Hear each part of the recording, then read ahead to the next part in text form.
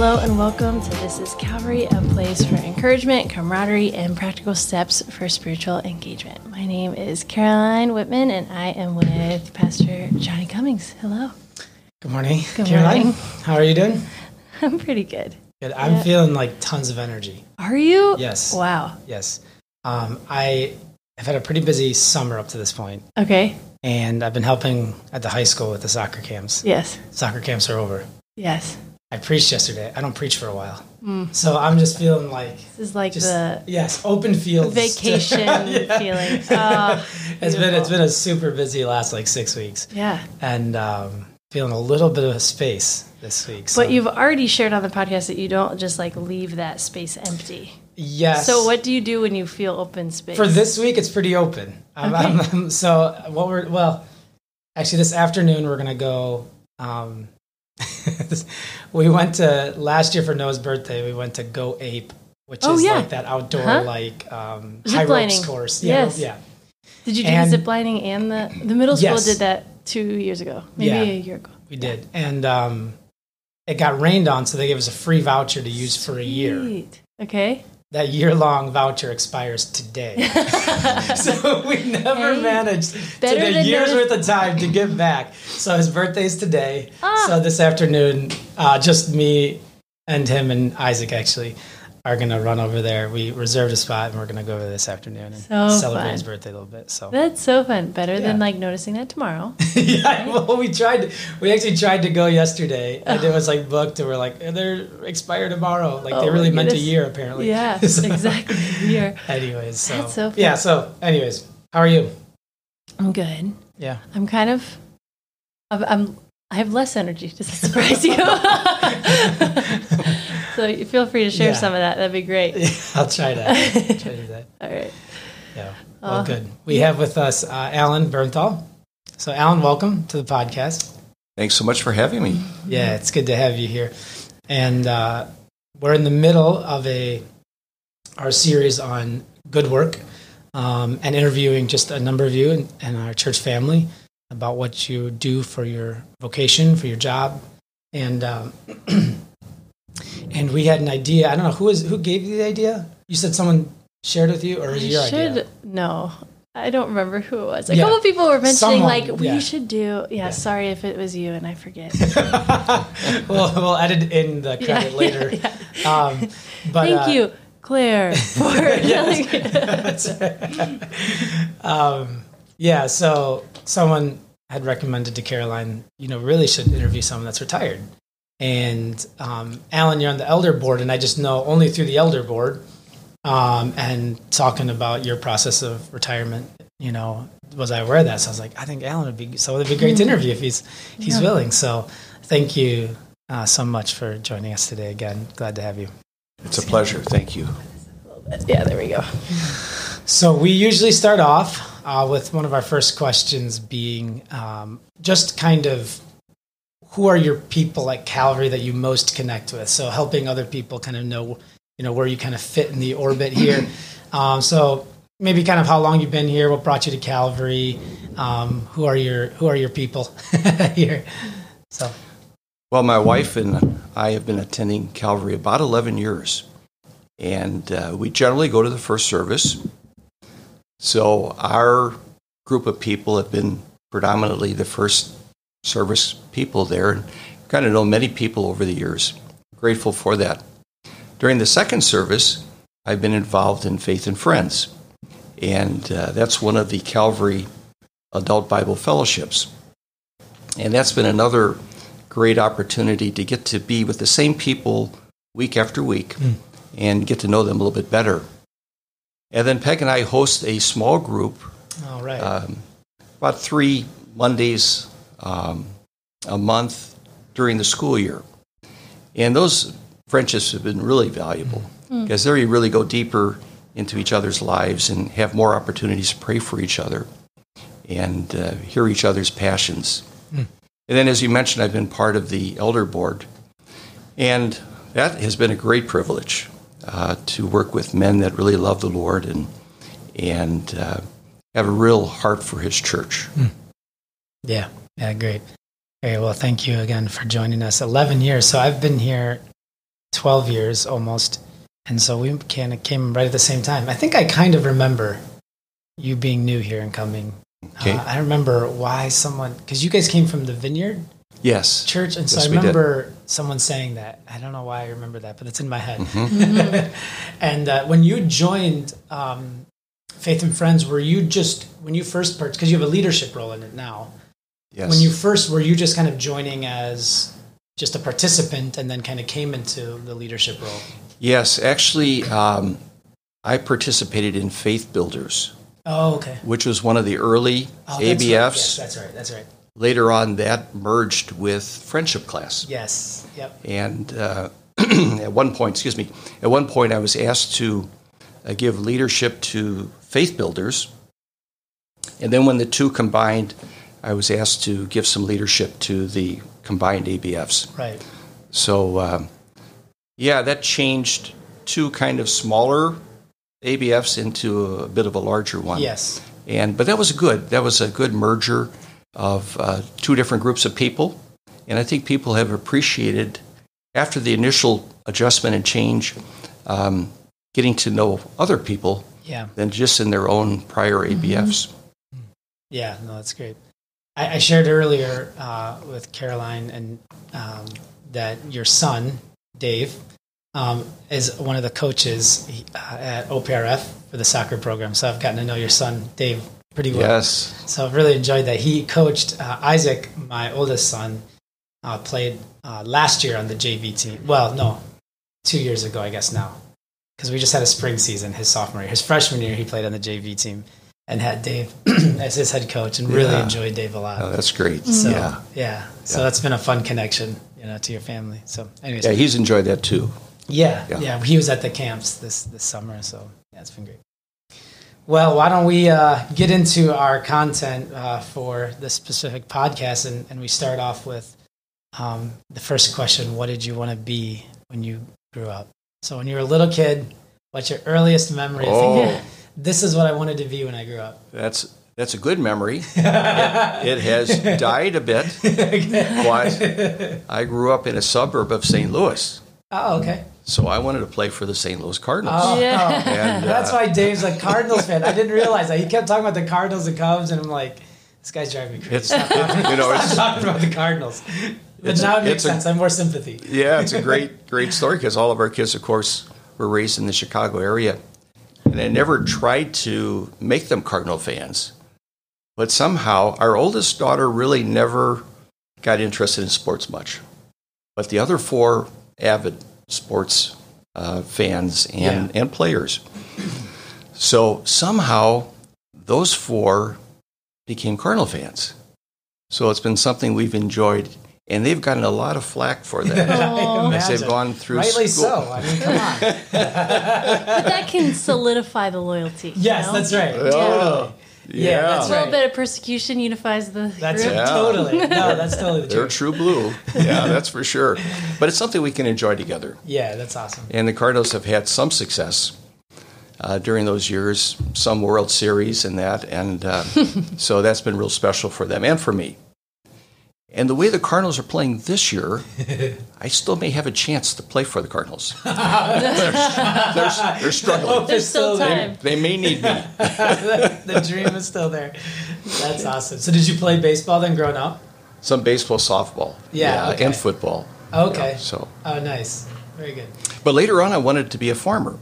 Oh. Wow. Yeah, my Were mother. you near a farming community where you grew up? Were you... Well, my mother grew up on a farm in southern Illinois, and that was about an hour from our house. So it was fun to travel to my grandparents, milk the cows, drive the tractor, Oh, that's awesome. collect eggs, from the hen house and all that sort of thing. One summer, I spent a week there with my sister, and I didn't want to go home. Oh. I wanted to be a farmer. Yeah. So, How old are you then? I think I was about 10, Yeah, something that's like sweet. that. Yeah. What do you think about the farm life was really like alluring to you? Well, growing up in an urban environment, being around animals is great. And then when you're out, at least in southern Illinois, you see just a ton of sky. Yeah. The fields are beautiful. Things are quiet. And For a kid to be able to be out on the roads driving a tractor by himself, I mean, that was a dream come true. Yeah. Because every kid wants to drive a car. Yeah. And the tractor is pretty close to that. So Totally. Yeah. So those are my two dreams when I was a boy. It's so interesting, just those contrasts of the quiet, and the bustle versus the city, because it's like I just feel so schizophrenic in the two. Because it's like I really love the two so much. Yes. Like, because we lived in a rural community when we were first married, Christine and I, in Michigan, and there's parts of that I absolutely loved. We lived in one of the side farmhouses we rented on 600 acres. Oh, yeah. But then it's like there's so much of the city I just Yeah. love so much. We drove our dog down last night to the dog beach. And just like getting in and out of the city. I mean, I know, we just love that too. But I love, both. Yeah, and ideally everybody should have an opportunity to experience Yes, the other. both the urban and, That's right. and the country, That's a good I way think. of saying it. Yeah.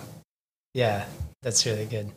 That's good. So when you went off to college, university, what did you major in and what kind of, at that point, was like, okay, not sure I'm going to be a professional baseball player.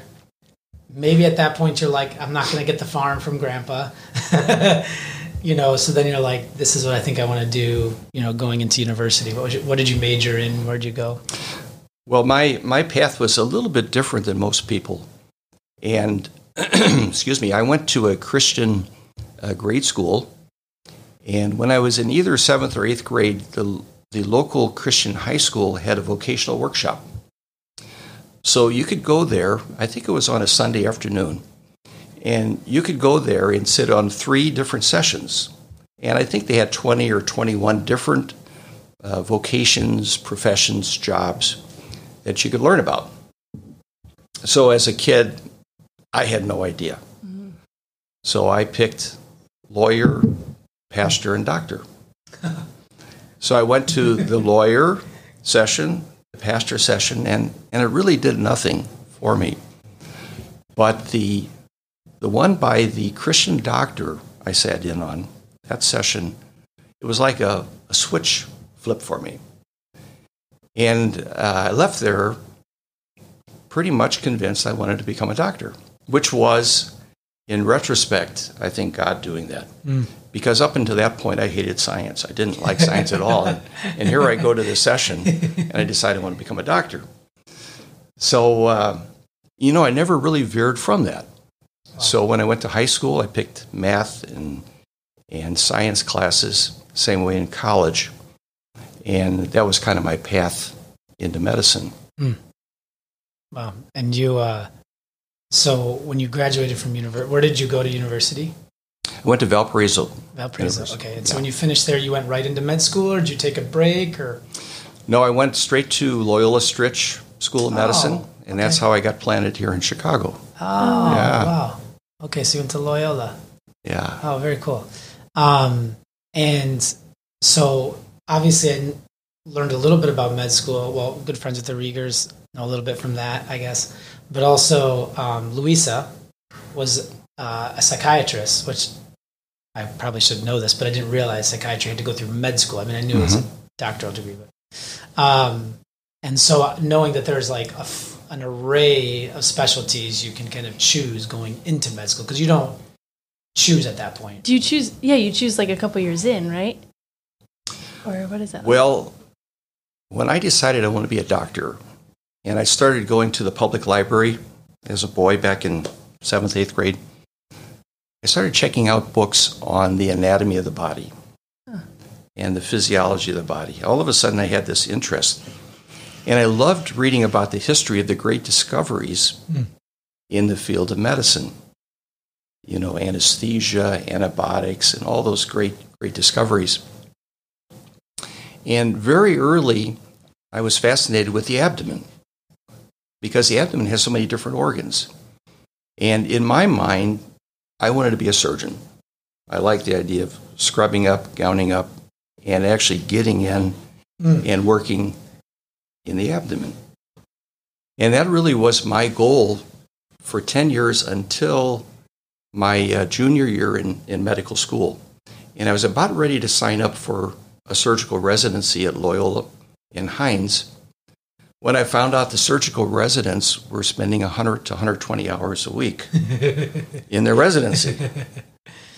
And Peg and I had been dating about 3 years. Okay.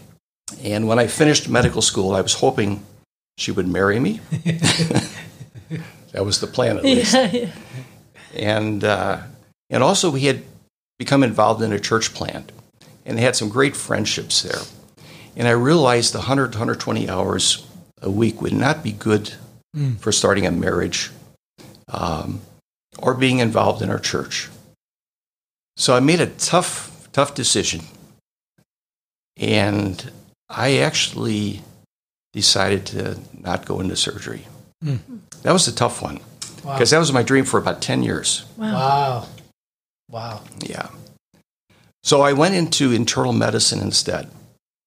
And that's a non-surgical field, adult medicine. But later on, after I finished that training, I still had that interest in the abdomen. And I did additional training in gastroenterology. And gastroenterology is really the field that deals with diseases of the abdomen and the esophagus, but not in a surgical way. Okay. It does use scopes. Yeah. And many people are familiar with colonoscopy because of the screening for colon cancer and Yes, that. right.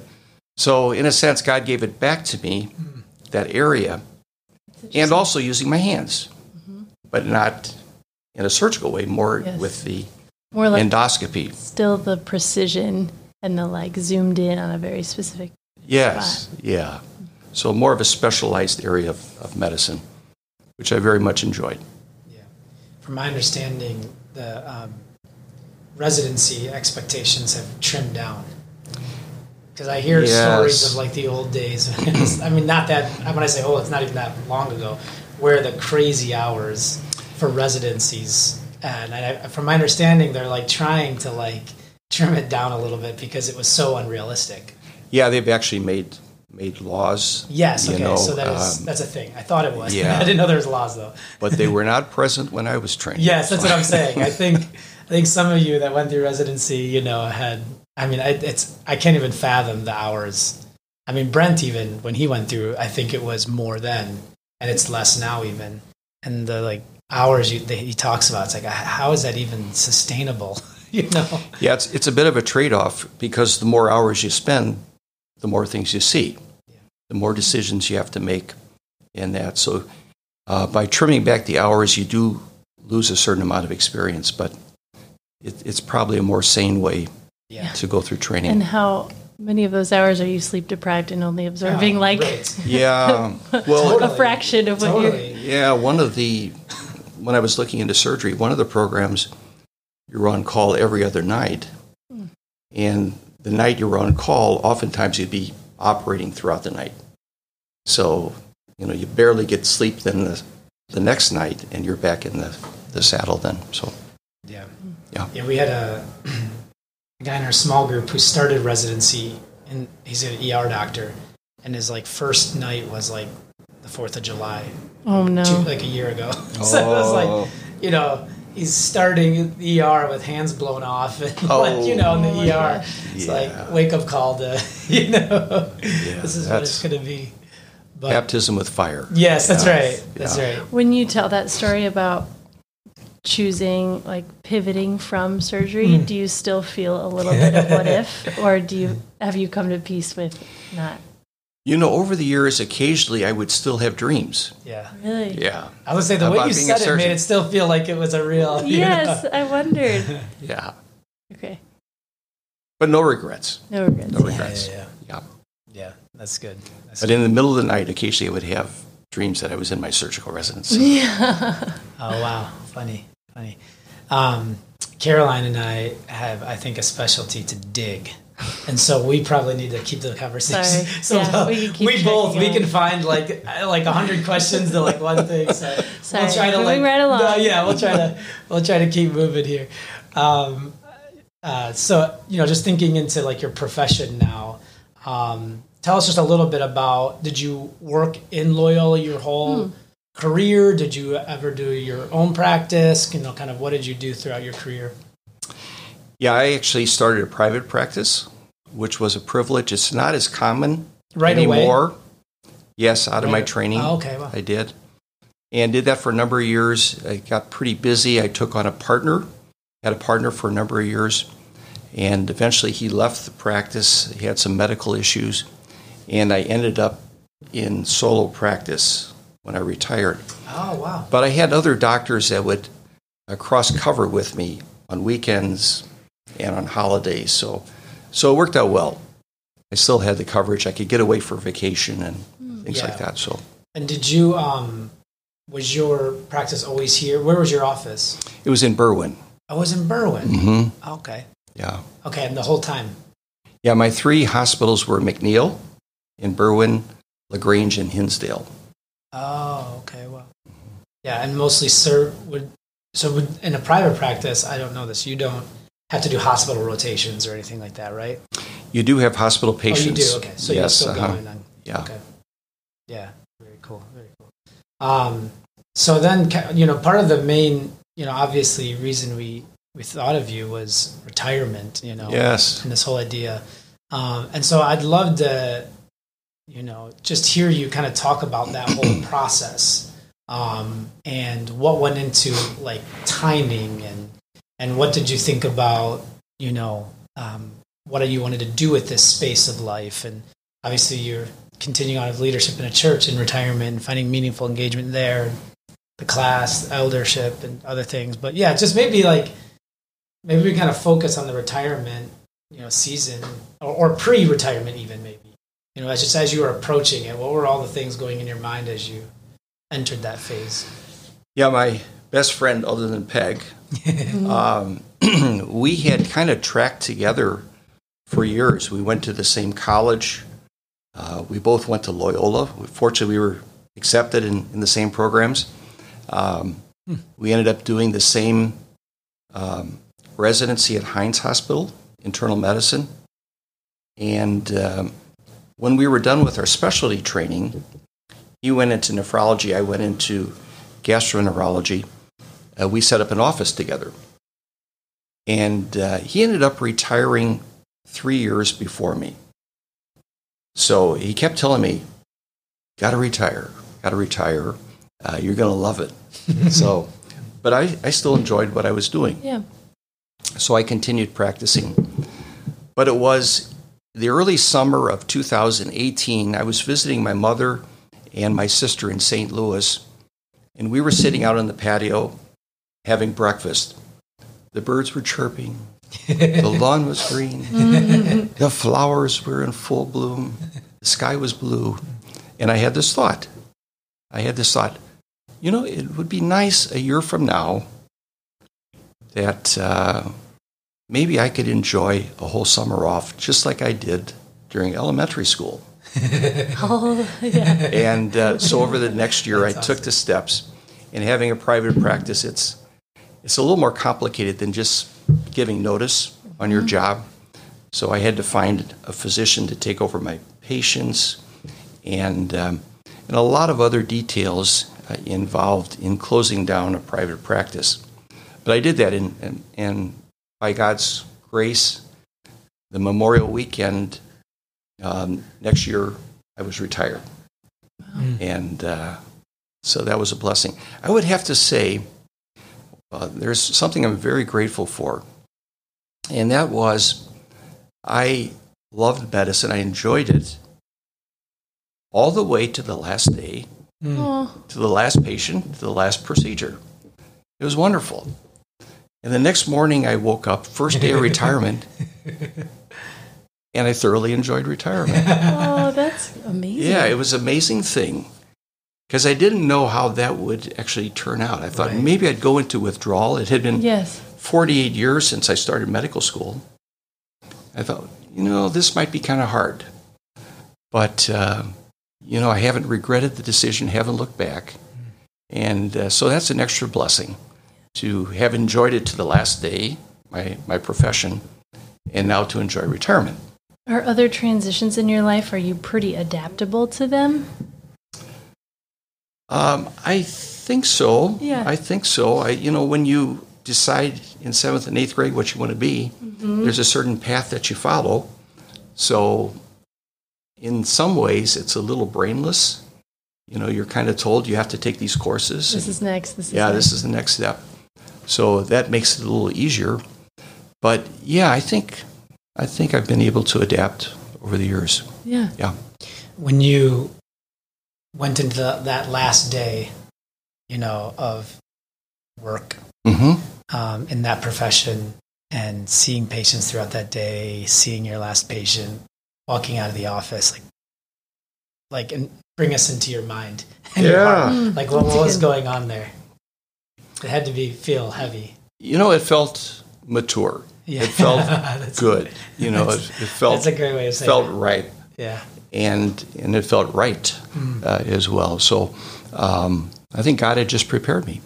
And to spend a year to get to that point, there had been a lot of thought along the line doing that. It wasn't just a quick decision and the jolt. It was a time of preparation and decisions and steps. And did you feel, as you're seeing those patients on that last day, did you just feel like an extra measure of presence in those moments, in those visits, or maybe a little bit? Yeah, a little bit. Surreal, I think it was a little bit. Yeah, surreal, a little bit, just grateful. Yeah. Wow. Mm-hmm. Yeah, that's good.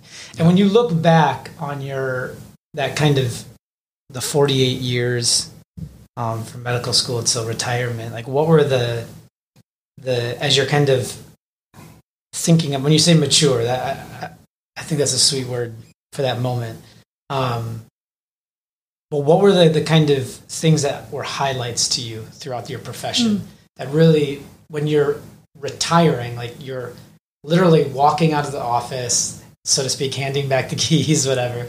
What are those moments in your profession, and maybe the highs and the lows?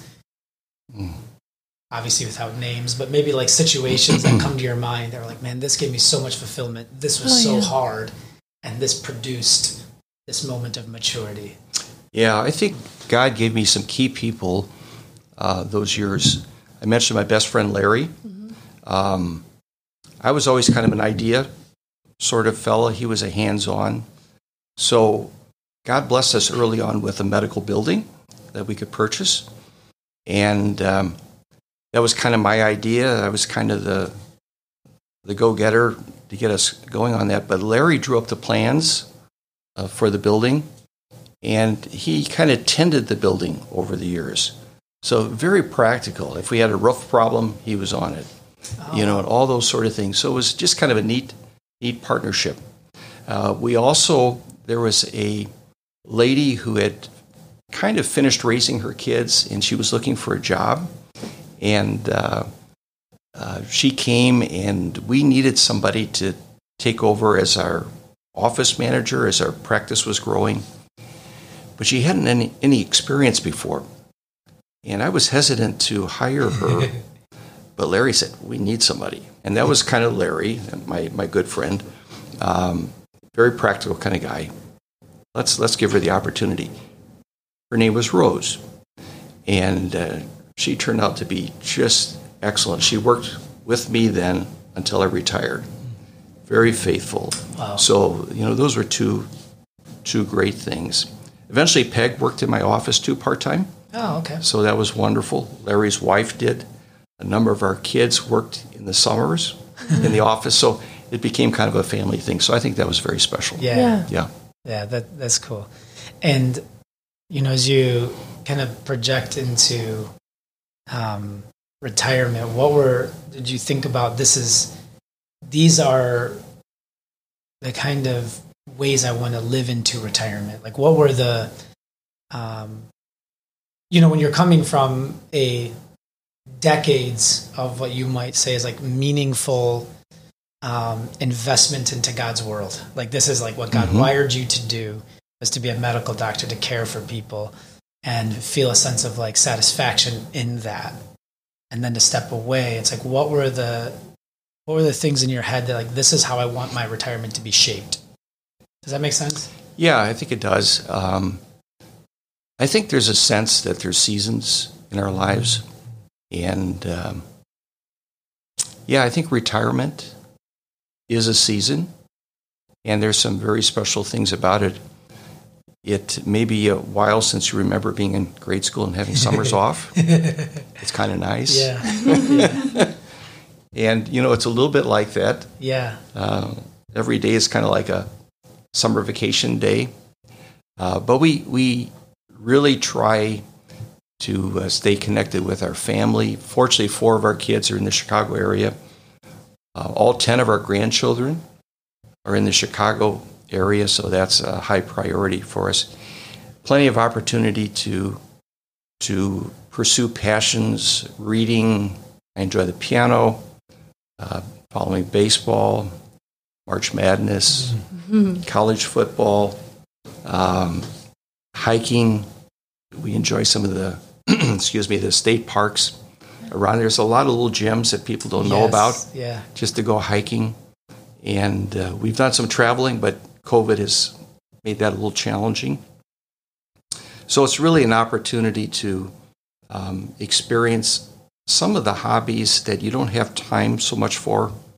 I'm glad you can squeeze in soccer a little bit into your day, Johnny, because I think that's a little spice, a little juice that gets you going, doesn't it? And my wife would, we wrestle with all the time because it makes life busy, some of my extra coaching commitments, and for the family, for the church, work, whatever. But she always says to me, like, pastors need to have hobbies. And she's like, it's just, you usually, like, there's certain things that she'll sense I'm like, I'm just grinding this one out. This is, but then I'll come home from some practices with certain teams and she's like, okay, that one gives you life. Like, you need to do it. Yeah. You need to do it. And it's just for a certain number of months. Yes, right. Each it's year. got its so that's kind of seasons, like you said. Boundary. Yeah, that's right. I used to do club, which was all year round. Oh. And I specifically stepped out of that. It wasn't sustainable. And I'm thinking, like, I'm kind of thinking lifetime because each different phases. I mean, I feel like I'm not quite middle profession. I'm almost 40 years old. I mean, maybe that's 20 to 60. Maybe that's kind of middle profession. You're almost there. Man, I'm trying to put myself in a different camp, but I guess I need to situate right into that middle profession phase of life. Yeah. You're not quite early profession, but earlier, I guess. Earlier than me, I suppose. But I just think it's interesting that, like, I'm curious, like, how this all sounds to you. Yeah. Like, as you hear retirement, because I kind of have thoughts as I'm hearing you talk that are coming to my mind. But to you, does it feel like you guys are talking about another country? A little bit. little kids, early profession. Like, I'm trying not to be like, what is that like? Yes. It's like I'm thinking, like, this must sound so foreign to Caroline right now. So I'm trying to think of better questions than that. But I am, here's actually what I am super curious about. It's like, when I move from one season of life to another, it does take me a while to, like, reset my brain in a new rhythm. And I literally just thought yesterday about how the way I split up my day, if I'm home with the kids for the day, is I genuinely think of it like before nap time and after nap time. But I can go back into my, like, even like high school realm where it's like before 3:30 or 2:30 when you get out and after 2:30. And you can like split up the day really easily. And so I'm curious how you split up your day. Do you think of it in segments, or is it kind of just all one fun water slide? Water slide. Yeah. I like that illustration there. I have to think about that one a little bit. Like, we're still climbing up the ladder to get on the slide. Yeah. Just, woo! I think I might still be on a little bit of a learning curve on that. I've been retired a little over 2 years. And I think one of the challenges would be how you steward your time. Yeah. And, I think when I was younger, I think I would have felt more guilty if I wasn't doing something productive. Yeah, how do you get out of that? Because that's where I'm in the heart of that. Like, that's Show like us where the we way live. out. Yeah. That's where we live. Yeah, and definitely I still want to be productive, but I guess maybe I found a little more grace over the years in God. So, yeah, just to be able to enjoy things. It's a season, knowing that I worked very hard for many years. Yeah. And there's such a thing as a sabbatical. Yes. We've heard about that, haven't we, in church, sabbaticals? And retirement in some ways is a little bit like a sabbatical after years of work. But yeah, having said that, still want to be productive, want to be a blessing. And family is a big part of that. Church is a big part of that. And just trusting that God will be leading in that. I think contentment is a great blessing, and that sometimes takes us a little while to learn contentment, but it is a blessing when we can be content where God has placed us. And part of the idea of seasons is that they have certain distinctives, don't they? Different seasons. And to accept those distinctives as part of God's plan. You know, life isn't one vanilla all the way through. We have, different things at different times. So that's great. That's great. Yeah. Yeah, I go to my go-to person when I am trying to slow down and reassess is Eugene Peterson. So he's so good. I go back to him all the time, and it's he just helps remind me. And a lot of the way you're talking, it feels like a Eugene Peterson-esque, Yeah. Because I'm even thinking. So I actually asked. I've read his autobiography, The Pastor, but I haven't read the one he wrote. I think it was before The Pastor, The Contemplative Pastor. So I grabbed Nigel, and I'm like, hey, I usually for me books. To read a whole book, I usually need someone to read it with me. Yeah. Or else I'm I'll take segments of books and read because I'm interested in that chapter. Yes. But to read a whole book, I'm much better. It's more interesting to me to read it with someone. So I'm like, Nigel, come on, read it with me, would you? He's like, all right. Yeah. But you said something that made me think about the rhythms, both of you maybe actually. Yeah. Because I'm thinking there's macro rhythms and micro rhythms, right? Yes. And so when you say retirement is something like a sabbatical, it's almost like we have to think about the macro rhythms of life where early phase is development and learning, and then you're asked to invest and lead and then enjoy, and it's so then how do you keep those? But none of those should be in isolation. You should never stop learning, right? And you're even leading now, in a different way. So how do those macro things work out in the micro moments of our lives, in the rhythms of a year, right? How do we sabbatical in the rhythm of a year? We're not going to all do 3-month sabbaticals every year, obviously, right? But it doesn't mean we can't Sabbath throughout our years and weeks and months. And so that's something I've been thinking about a lot. I just, it's really, I told this to someone, another analogy, sorry. Yeah. I told someone the shorter my sermons are, the better I'm prepared. Because it's the longer is I just had so much information and I never got enough time to whittle it down to the really fine points I wanted to.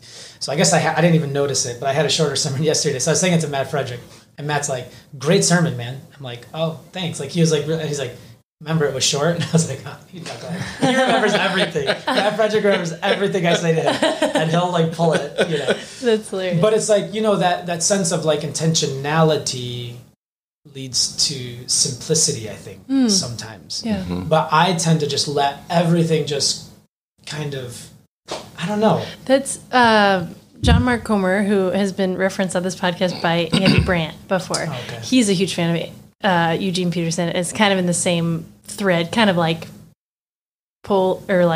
bringing the torch forward. What's the, you know what I'm saying? Yeah. And he talks about how when you Sabbath, whether it's the weekly day or a season of Sabbath, you experience time differently.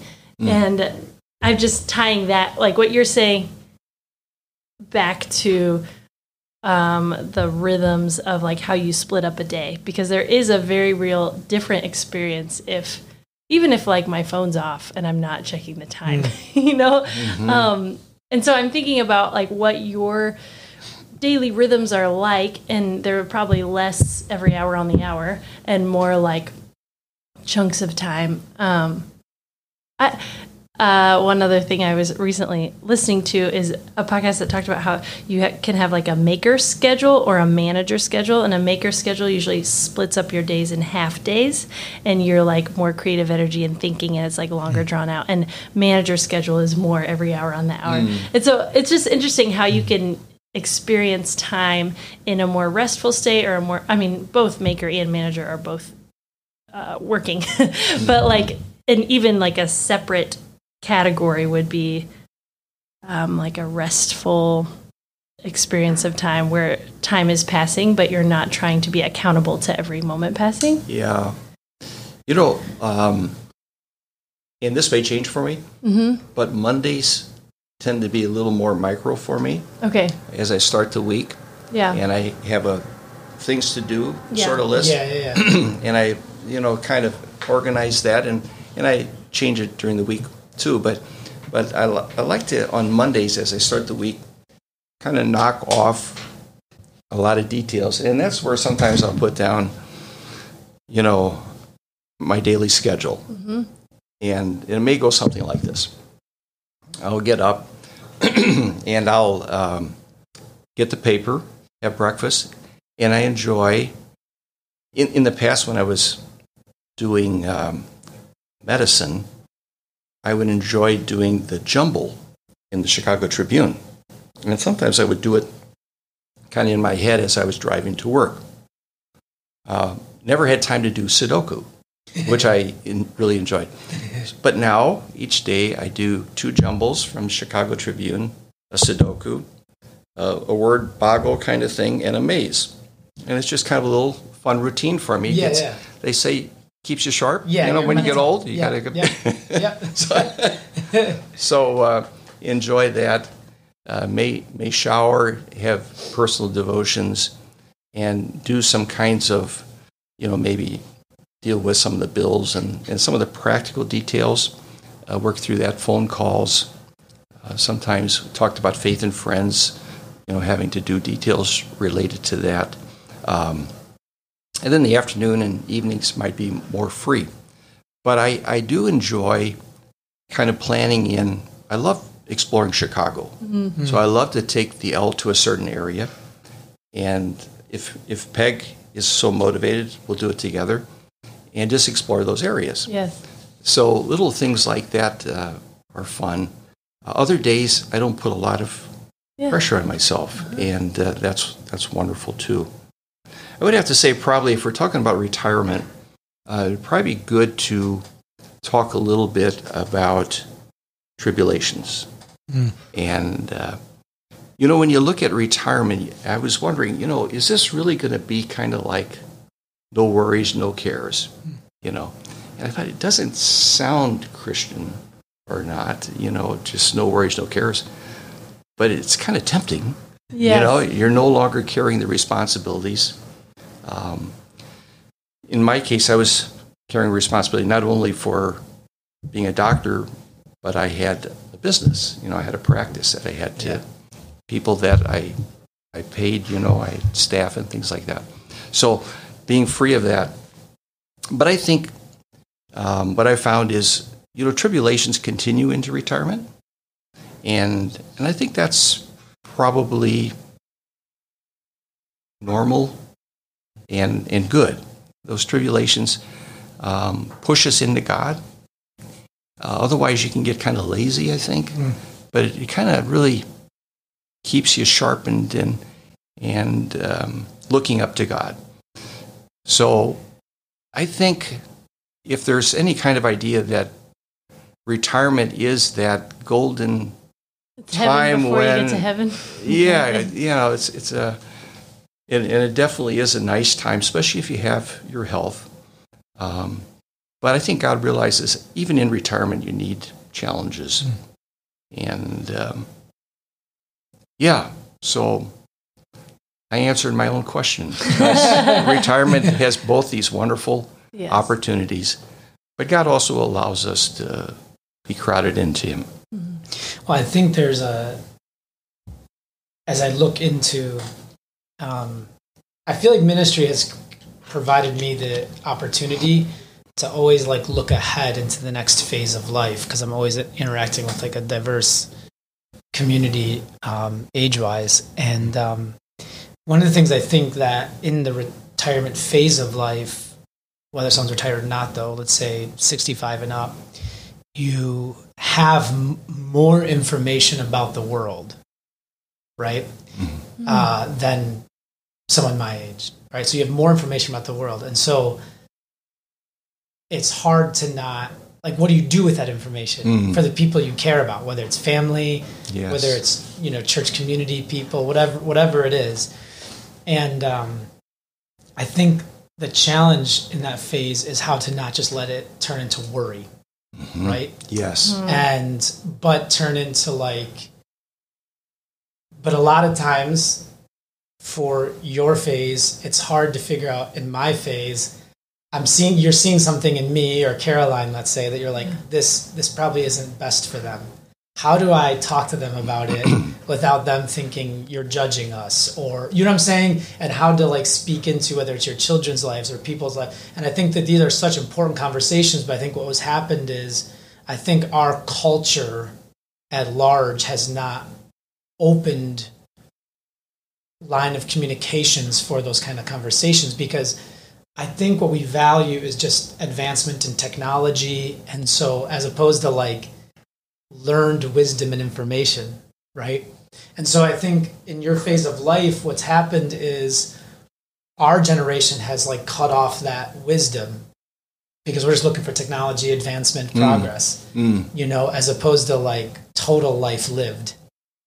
And so then what I think your generation is stuck with is worry, because we're not listening, And so I think there's this, as you think about tribulations in that phase of life, some of it, I think it just feels stuck because you've seen so much more of life. There is stuff to offer. And I think about this even with my own mom. It is hard sometimes. Honestly, it's sometimes I just feel like I'm right.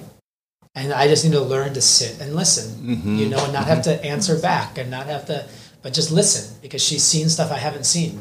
That just is base. I can't argue with that data. She's just seen more than I've seen. Yeah.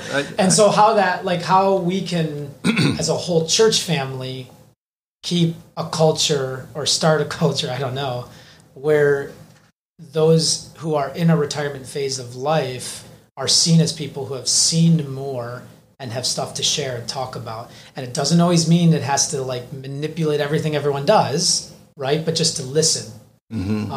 Yeah. How do you, when I say all that, what comes to you? Yeah, I think that's true. And I'll have to say, as somebody that is a little older, we sure don't have all the answers. And life is confusing to us too at times. That's good. But, I think if there's an opportunity for conversation, that in that conversation, and on both sides, I think this happens, something can be said that all of a sudden the light goes on, and you realize that's helpful. That is part of the key of me working through this issue. It may not be the whole thing. So I think it works in both ways. I think there is a godly part about years of wisdom, that you've walked through many different phases, challenges, where if somebody's been seeking God, they've learned some things. And I think that can be of value to younger people. Yeah. Yeah. I'm curious your response. What were you thinking? Some of that was a new thought for me. I hadn't gone through all of that. Just even the tectonic plates of generational interaction. But it's helpful to have that. Yeah, I don't have much to add. I'm just a eager listener on that one. I think I'm at a phase for myself where I have confidently charged into most things in life. And I think this season of life for me is in, so to speak, my prime leadership years, 40 to 60, let's say. Ironically, I feel like I'm most being personally called to being influenced, not just influencing, but I feel like I've charged into so much in life, and I feel like I need to sit and let others before and after me influence, Yes. and so I'm just, as you were saying, it's just I think that's great, Johnny, and because it's fun to learn. Just that's right. it's part of the zest in life, and if we have the humility to be able to hear That's right. from many different people, we don't have to agree or accept everything, Yeah. but to have open ears and let God then reinforce what would be appropriate for us at this stage in our life. Yeah. I think and I think there is definitely a place for respect for elderly people in Scripture, and also the fact that God has done some things. So I think there is a role for younger people to sit at their feet to a certain degree.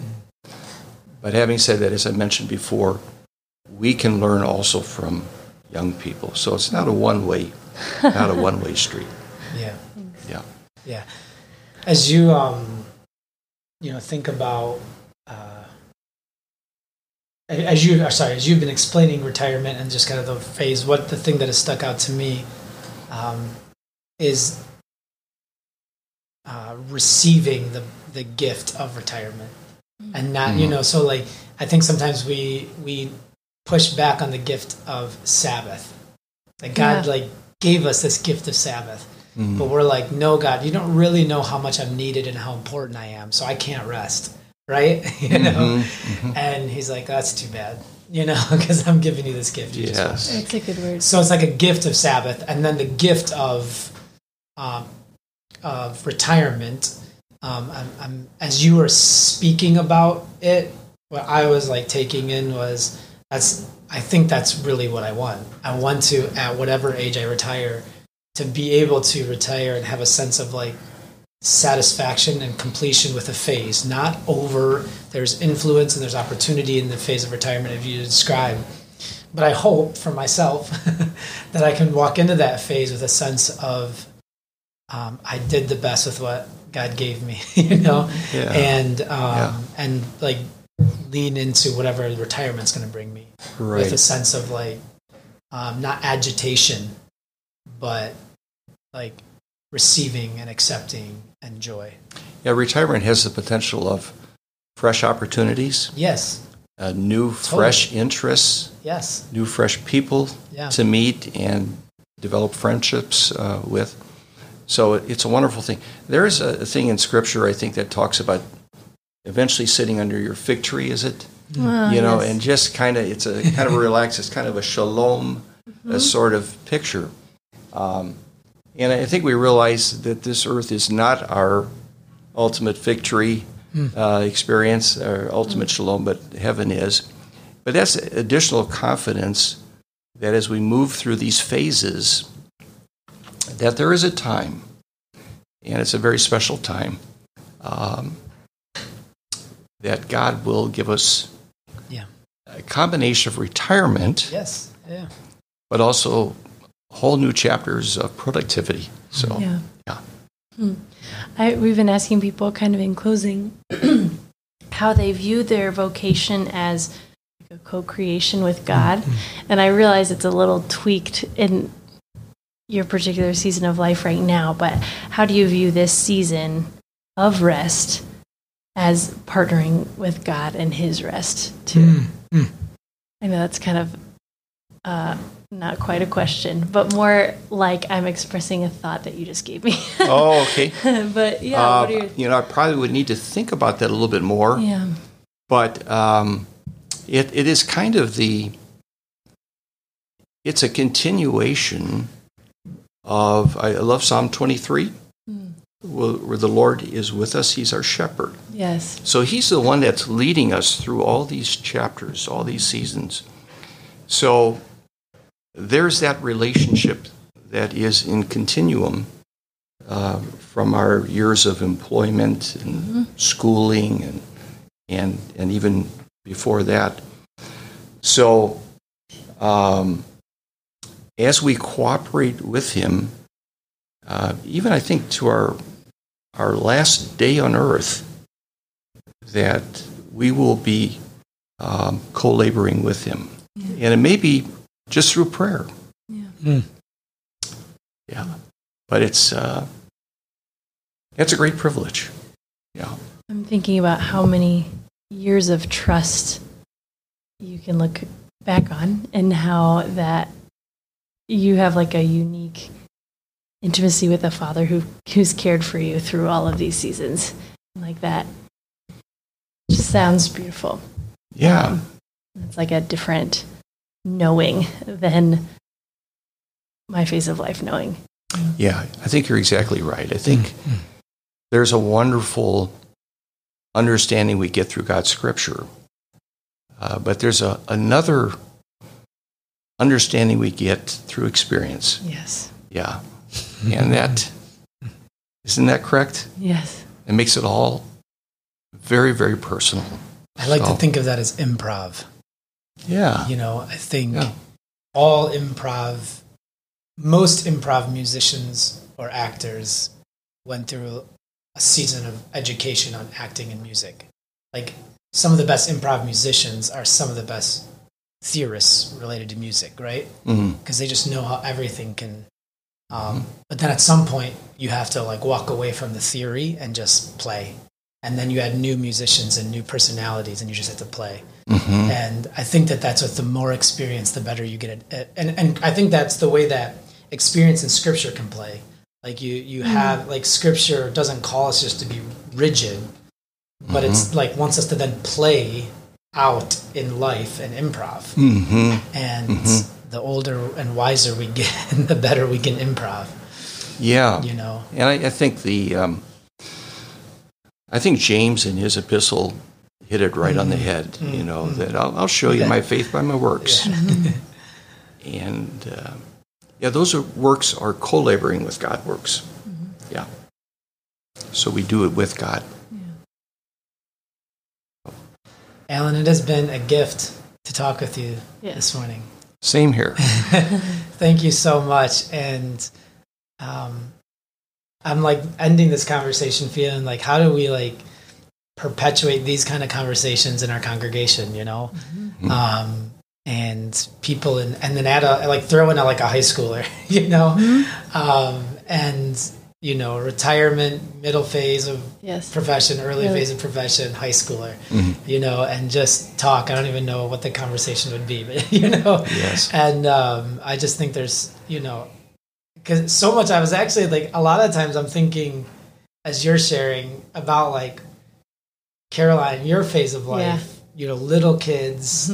Just grinding every second of every day. Full disclosure, sometimes it's hard to see out of the tunnel of will this always be what it's like? No, for sure. And that's because Will we ever sleep again? I don't feel I'm meaningfully away from that phase of life, but not that far. And so I feel like I can still kind of taste that. Yeah.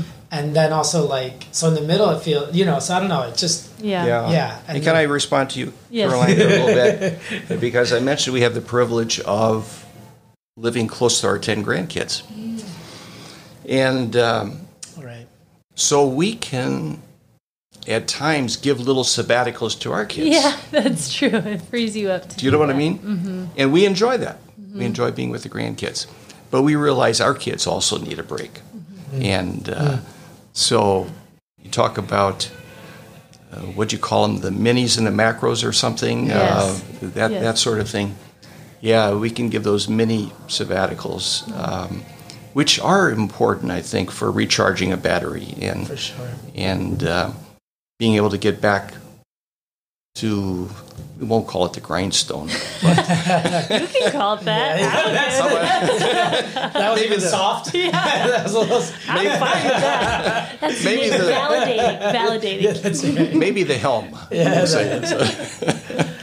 Well, Alan, again, thank you so much for joining us on our podcast this morning. It was a wonderful conversation. it is, as always, for Caroline and I, a gift to meet with each person. As I'm saying this, I'm like cataloging all the people we've been able to talk with, and so thankful for it all. And so, Calvary family, for those of you listening in, thank you so much, as always, for listening in. I hope this has been helpful for you, and I feel, even if you're not close to retirement, this was a helpful, I think, conversation for so many phases of life. And if particularly you're in that near maybe retirement phase or in retirement phase, hopefully this has been especially helpful for you. Thank you for listening, and until next time.